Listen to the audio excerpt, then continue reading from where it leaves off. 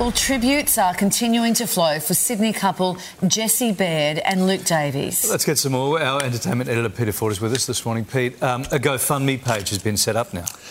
It has been, and I'll come to that. And of course, we're dealing with two grieving families, and first and foremost, they are the most important part of this story. And of course, we're dealing with also two groups of colleagues. And I'm sure the people at Qantas are grieving for the loss of Luke, and of course, the people at Channel 10 very much grieving for the loss of Jessie, who was a really bright, young, up-and-coming talent. I looked at some of his work over the weekend, and he really had it. And he also, interestingly, a couple of people who work with him told me he was somebody who could equally have pursued a career as a producer or an on-air talent. And often in television, you kind of one or the other. And in fact, his next job lined up was working on a reality TV show as a producer. But last night, a group of his Channel 10 colleagues did get together in Paddington.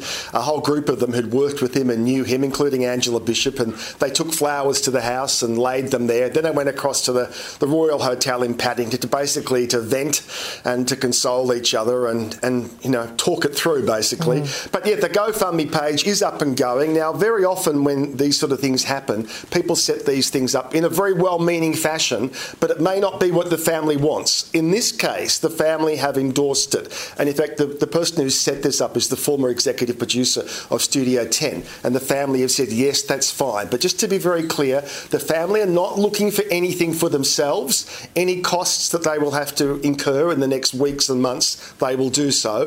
This is money that will be collected and then siphoned off to various charities that Jessie would approve of in his honour. So if you go to the GoFundMe site, you'll see it there. That's beautiful. That's lovely. Yeah. All right, and of course we'll keep you updated on any new details throughout the show. We're expecting a press conference very soon, in fact. Yeah. Well, moving on, Pete, Hollywood has glistened. This is for the SAG Awards. We're deep into awards season.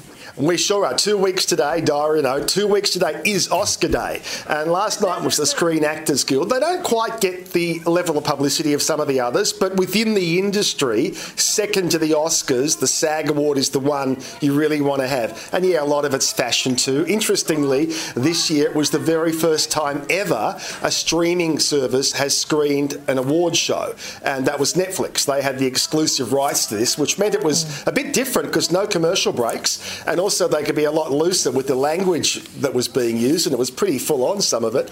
But the Lifetime Achievement Award went to Barbara Streisand, and she was in very good form, and she said she was thrilled. It's great to go to an award show where you know you're going to get it. You're not sitting there waiting to find out if you do or you don't. But here is a grab with Miss Streisand in good form. How do you tell the story? How does the camera serve the actors in telling that story? It's really a privilege to be part of this profession.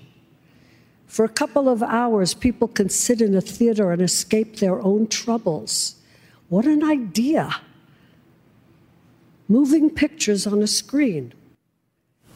So a great career that she has had. She says it's over. I've got a funny feeling she'll do something. Yeah. Several reunions there as well, Pete. Yeah, there were some really terrific ones, actually. One of my favourite ones was The Devil Wears Prada, where they got Anne Hathaway and Emily Blunt and Meryl Streep back together again for a bit of fun, a bit of send-up. Here is a little of that reunion. Oh, two things. I forgot my glasses. Clearly. And the envelope. Where does the character end and the actor begin? Well, as we've just seen, Meryl and Miranda Priestley are sort of like twins. Right? I don't think I'm anything like Miranda Priestley. No. That wasn't a question.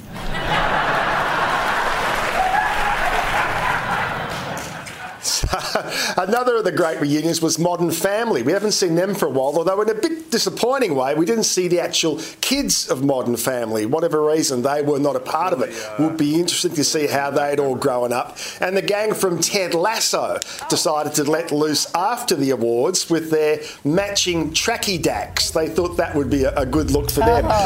But in terms of fashion, all those very expensive labels that were there, the person who kind of stole the show show was Hannah Waddingham, who had a cardboard handbag there that was made by her daughter. And you can see she's got the colouring textures out there, and she's made that lovely. And Hannah very proudly wore that. So that stole the show. I love that. Yeah. Kylie, I'm going to make you your Logies handbag. I would love that. Out of a yoghurt bucket. A yoghurt bucket. Yes. A Yoplait. Yes. That's a thing. That's happening. It'll be a petite handbag. Taylor Swift's... did you see Sofia Vergara there? We popped that in just for you. No, did you clock that? Yes, she was lovely. That was a red wang, apparently.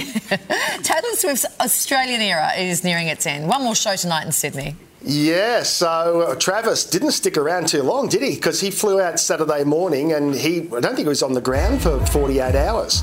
And he's back in Vegas partying there. In fact, one of the songs that they played in the disco was Taylor's Love Story. He got up and danced and sang to that. So what happens next?